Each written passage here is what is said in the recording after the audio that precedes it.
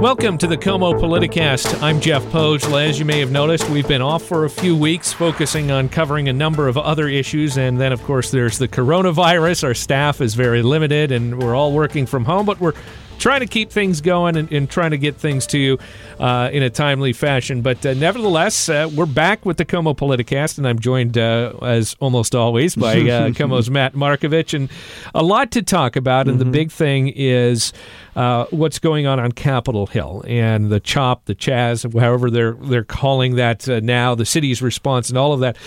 But before we get to that, let's kind of reset things. How did we get here? How did we get to this point where, 6 blocks or so now of Capitol Hill has been taken over? Well, we all go back to the original protest with all the looting, which was on May 30th.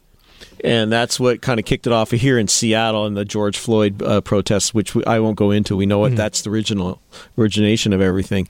But in terms of the circumstances of Capitol Hill, so you had progressive marches after May 30th. On Sunday, May 31st, there was a large march. They went to the East Precinct up on Capitol Hill.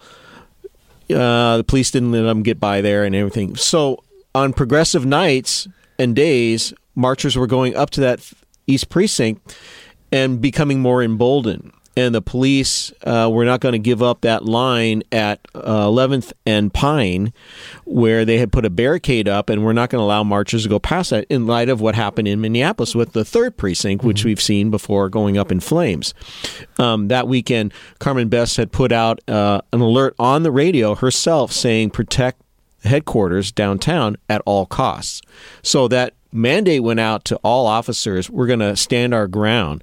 And they did that around the headquarters. They had just as many officers around headquarters downtown as they did at the East Precinct.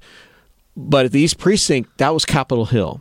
And we all know what Capitol Hill is like versus downtown. It's a very different vibe up in Capitol Hill. Very progressive. Very progressive. And very socialist. Exactly. Well, yeah, and a lot of the line with a lot of what the city council thinks about and what the mayor has espoused on what she believes in terms of freedom of speech and things like that. So it was call it friendly territory. This confrontation was taking place. And then you had the exchange of bottles and fireworks being launched over this barricade to the police. Police then responding with tear gas, concussion grenades, rubber bullets, and we've all heard about now all this stuff. You know, there was a ban on tear gas. But as it got to Capitol Hill, why Capitol Hill? That's why we're at Capitol Hill. And because of those protests, and because eventually the mayor gave the order to let the barricade down after several nights of these confrontations, marchers went past the East Precinct. The police abandoned the precinct, so there's no officers there right now. And after 9 days, we're 9 days into it as of we're talking right now, no officers there. And now we have the Chaz, the Capitol Hill Autonomous Zone, which is now the CHOP, the Capitol Hill Occupation Protest, and that's how we got to Capitol Hill. And going to that withdrawal, and if you ask any person at City Hall, whether it's the chief of police or the mayor, they will not call it a withdrawal from the East Precinct. For all intents and purposes, it is. Well, it's an abandonment. Yeah. There's no officers there. They say they won't say abandonment. But that's exactly what happened. I mean, you can be semantic about what word you use, but officers were there. We know right now that Chief Best did not give the order to abandon the precinct. She's made that loud and clear through a video to her troops, or I should say her staff and her officers, as well as it got leaked on public, and she said it openly in press conferences. But the mayor has never acknowledged that she gave the order to abandon the precinct. Well, and interestingly enough, in one of those press conferences that you and I were both at, the mayor was saying that, or excuse me, the chief of police was saying that she's looking into how this happened. How did the East Precinct get abandoned? She's wanting to know where that order came from because it didn't come from her. At the very least, doesn't that show that she doesn't know what's going on within the department? Yeah, I think you can say that as one way to take it, but I think the inference is she did know what was going on, didn't agree with it, and I've talked to a former sheriff about this, as well as a ranking SWAT officer within the department about this, and both come to the conclusion the mayor gave that order. How could she not give that order? It's such a big order in this whole scheme of things. And she was asked directly. And Chief Best did not want to fall on the sword for that giving that order. Yeah. And the mayor has been asked directly, did you give that order? She wouldn't say yes or no. Yeah. Mm-hmm. So, this shows, at the very least, from the lay person's perspective, confusion over the chain of command at City Hall, wouldn't you say? Well, I think I would say disagreements, internal disagreements. And that's what I'm hearing from my sources within the city, I'll call it, as well as outside the city, other police sources that are familiar with some situations that are still going on, that there's disagreement in the city. I won't say the mayor's office or City Hall. I have to be careful on where I'm saying this. But there's definite disagreements between the chief and the mayor right now. They don't see eye to eye. And even though they show a public force that they do. And that was all about the order or not order or whatever happened to lead to the withdrawal of officers from the East Precinct.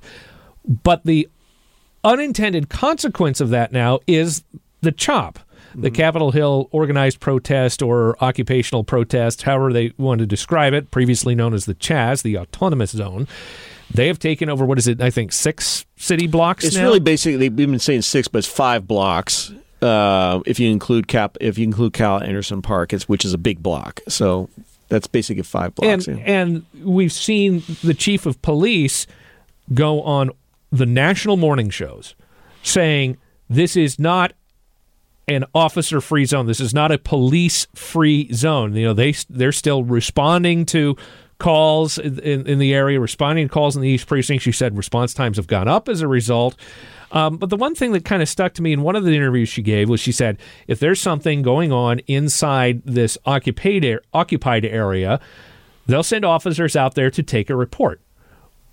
Well, what if it's an emergency? Are officers going in? What's happening? Well, she's told us publicly, and I've heard this from other sources that are familiar with officers, that you are not to go even to the edge of the CHOP zone. Officers are even taking another block back.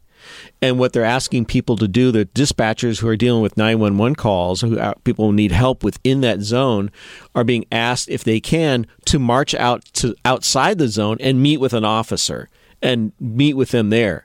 The only time that they will go the officers will go into the zone is if there's a life-threatening emergency. Now, Fire Chief Harold Scoggins has told me he's given the order, he won't send his crews into the zone unless he has a police escort. And now the police are saying, we won't go in unless it's a life and death emergency. So the bar is really high. And the chief has said, we're talking about shootings, attempted rapes, kind of a mass casualty event. And for the fire department is obviously building fires, maybe another shooting, to deal with casualties and stuff like that. It's going to be that kind of event where they will come in automatically without any hesitation. But right now, there is hesitation. And that brings me to sort of the next point, and that is there's sort of this tale of 2 occupied zones, depending on whom you talk to in the national media. You have the conservative side saying it's chaos. There's all sorts of crime left and right going on and whatnot. And then you have the, I guess, more liberal side or more mainstream media saying that it's really not that bad. Yes, they've occupied a territory of the city. Yes, as you say, police and fire are not really going in, but it's not really anarchy, is it?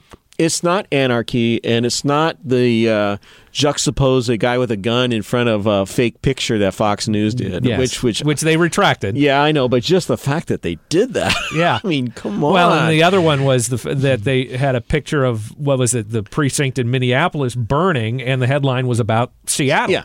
So you have that end of the media there who's preaching anarchy, and I happen to catch what Tucker Carlson was showing the other night, which was slow motion shots with music, showing people in distress, fights, You know, it was very dramatized, and that was on. It wasn't straightforward. But then you said, like you said, on the left-hand side, you have it's like a party. It's a summer of love, as the mayor had called it to CNN. You've been out there. What is it? I could tell you, it's more like a tale of one area in 2 times of the day. During the day, you know, there's civil discourse, there's arguments, but, you know, it's a lot of tourists, people taking graduation pictures. It's like a tourist opportunity. At night, a different story. You do have a different crowd at night. It's kind of like what happened with the protests. Good protests during the day, right in front of the precinct for all those days. At night, a different crowd came in. And that's what you have in this situation. You have more of a volatile crowd coming in at night, the so-called guns. Now, we have seen guns out there. It's okay to carry a gun in this state. It's an open carry state. So is it smart? I'll leave that up to you to do. But, you know, so it's more like same area, 2 different attitudes depending on day or night.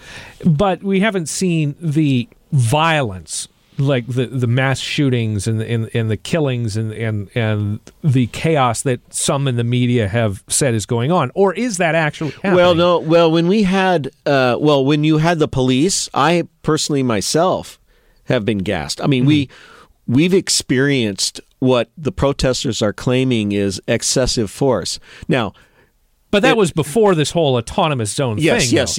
Yeah. Once they dropped the barricades. No, there's been skirmishes that we've witnessed between people, but there's a lot of self-policing going on within that group. I've seen that too. So they don't want bad apples in this group to despoil and redirect the narrative away from what they're there for. So it's not anarchy for sure. It's not Summer of Love either. So we're in the middle. And let's talk about the demographics of it too, because I find this very interesting. All of this, obviously, as we talked about at the beginning, stems from the death of George Floyd in Minneapolis, the Black Lives Matter movement, and the protests we saw here. And this was sort of the result of that. Those in the Capitol Hill Autonomous Zone are overwhelmingly white.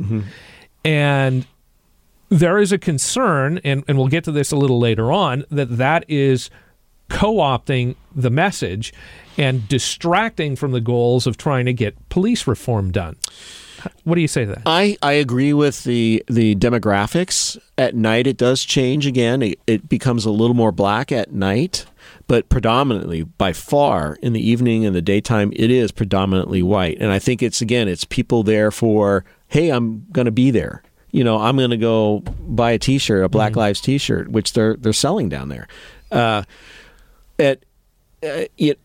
I've been yelled at being a white reporter with a camera by people wearing Black Lives Matter, saying, "How can you report this fairly? You're Mr. White Man." You know, and I'm doing the best I can. So there is that attitude out there by some. When you talk about co-op, I think the person who's actually really trying to co-opt this is Shama Sawant, who's trying to co-opt this into her attacks Amazon, that it's all because of the big bad corporations that all this is happening. So you have a lot of different co-opting, but at the same time, you have, and it's legit, there are no distinctive leaders out there. I've got a phone list of people I've been dealing with who happens to be speaking the loudest voice on that day, and that's the leader of the day, it appears. And there's this... They call it the people. There's no person speaking on behalf of the people. Even Nikita Oliver, well-known mayoral candidate, well-respected in Capitol Hill, a named figure up there, asked her directly, does she want to lead this movement and take advantage of this and be a spokesperson for this group, which has a lot of momentum? And she said, no, it's going to be up to the people. I'm not going to decide that. I'm not going to offer my services up for that. So I mean, what do you make of that disconnect? I mean, whether it's with the national media as to what's going on in Seattle, or some people who feel that this is an occupied territory and the city should be done. How do they balance that out with what we're seeing during the day, where it's as you say, a tourist stop? I think the disconnect is, well, I think social media plays a huge role in that. There are so many rumors that go on out there. Proud Boys coming in, guns, everything. I've got them all. I get them every day. Well, and it makes our job harder trying to filter all that out. Yeah, and it's a lot of filtering out. And so even on both sides of what they're accusing the police are back in the precinct. They're there, which is, you have to go verify it, and it's not true. I got a tip today of AK-47s with bags of ammunition in them given to the police hasn't been verified. So there are a ton of rumors out there, and that just fueling this disconnect of what the purpose of what's going on out there. I do believe, and I respectfully say this because I am a white reporter, that my perception is the Black Lives Matter message is getting lost in all this hullabaloo and party atmosphere and the arguments and stuff like that. I think it's just really curious that Black Lives Matter in King County in the state has disassociated themselves with the CHOP. They publicly say we're not part of this. That we're not part of this. And a lot of the Andre Taylors of the world, these established black leaders in the city, are kind of distancing themselves from what's happening in the CHOP because it's kind of chaotic. And I think the message is kind of getting lost. It's there, but it's white people doing it. I mean, and you mentioned again the demographics, and this sort of strikes me as it seems very familiar.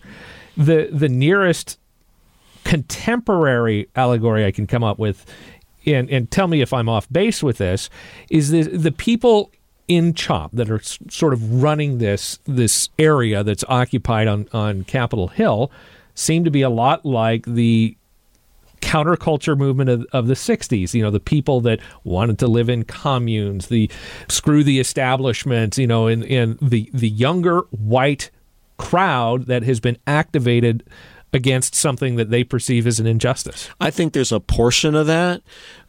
I think there's just so many messages out there. I think it'd be unfair as a reporter to characterize the mood as one particular mood. There's so many different voices out there in talking about so many different things, and in that 6-block area for so many different purposes, whether it be for legit to try and bring around change, which I believe is needed right now, just from what I've experienced here in Seattle, to buying a T-shirt. And taking my I can't tell you how many graduates I've seen out there in their cap and gown taking a photo of themselves in front of a boarded up East Precinct. So tell me, is that a demonstration there? What is that? A party atmosphere. You'll see that all the time during the day. So it's like Woodstock without the mud. Well, it's a lot of divergent messages, and I don't think. Capitol Hill, to its stereotype credit, is a kind of our own counterculture neighborhood here in Seattle. I mean, it's very free flowing. The mayor is right in saying that Capitol Hill has always been an autonomous zone to some extent, and it has. It has its own feel, its own vibe, and I think you're seeing that exercise a lot right now in CHOP. But at the same time, where's the end game here? I mean, well, and that was going to be my next question. How does this end? Because now that the city, through abandonment of the East Precinct, or however you want to describe it, and allowing these protesters to set up this zone, set up their own barricades, and even we saw this week take down some of the barricades the DOT and the fire department put up. How does this end? What's the end game? Does it end with violence? Does the National Guard have to come in and move the barriers and move the people out?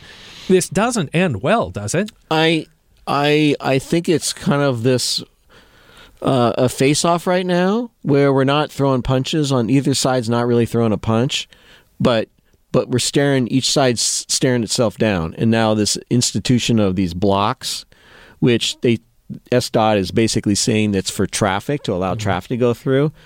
Well, my first perception was, no, this is fortressing up the East Precinct more. I mean, you cannot drive a car into the East Precinct. They said you can't drive a car into the protesters. That's true.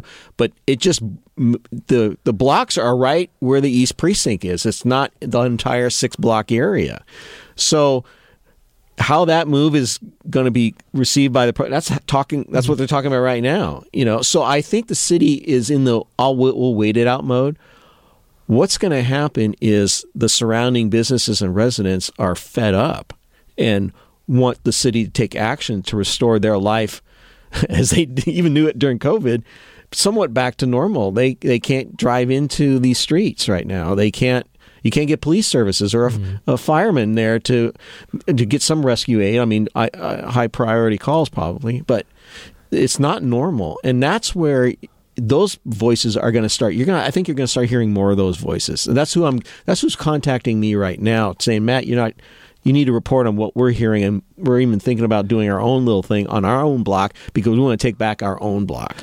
So is the city, whether it's the mayor, police chief, city council, city as a whole, do they look weak in this by allowing them to set up and then just staring them down across the barriers? I think it's totally who you talk to. You talk to people out there, they're saying we're finally showing the city what we want. And so they're empowered.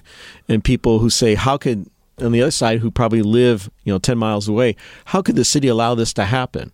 Why do we give up a precinct? It all depends on how you view. There are some strong views out there that this is the positive thing, CHOP. And the age, like you said, it's a lot younger people thinking that and saying that out there. And again, they're out there, and that's who I'm dealing with. As for an end game, it's kind of like we're going to wait and see. I hate this. I don't think there's, and I think the frustration about the officers not in the precinct with these triple response calls in East Precinct because that precinct is closed, it's all going to just get higher. The tension's going to get a little higher on these levels, and then what's going to give? I hope nothing bad happens out there. I really hope nothing bad happens, but I would not be surprised if it did. All right, we'll have to leave it there. Matt Markovich, thank you so much for joining us. You're welcome. And that will do it for this episode of the KOMO Politicast. I'm Jeff Pogela. Thank you for listening, and have a good week.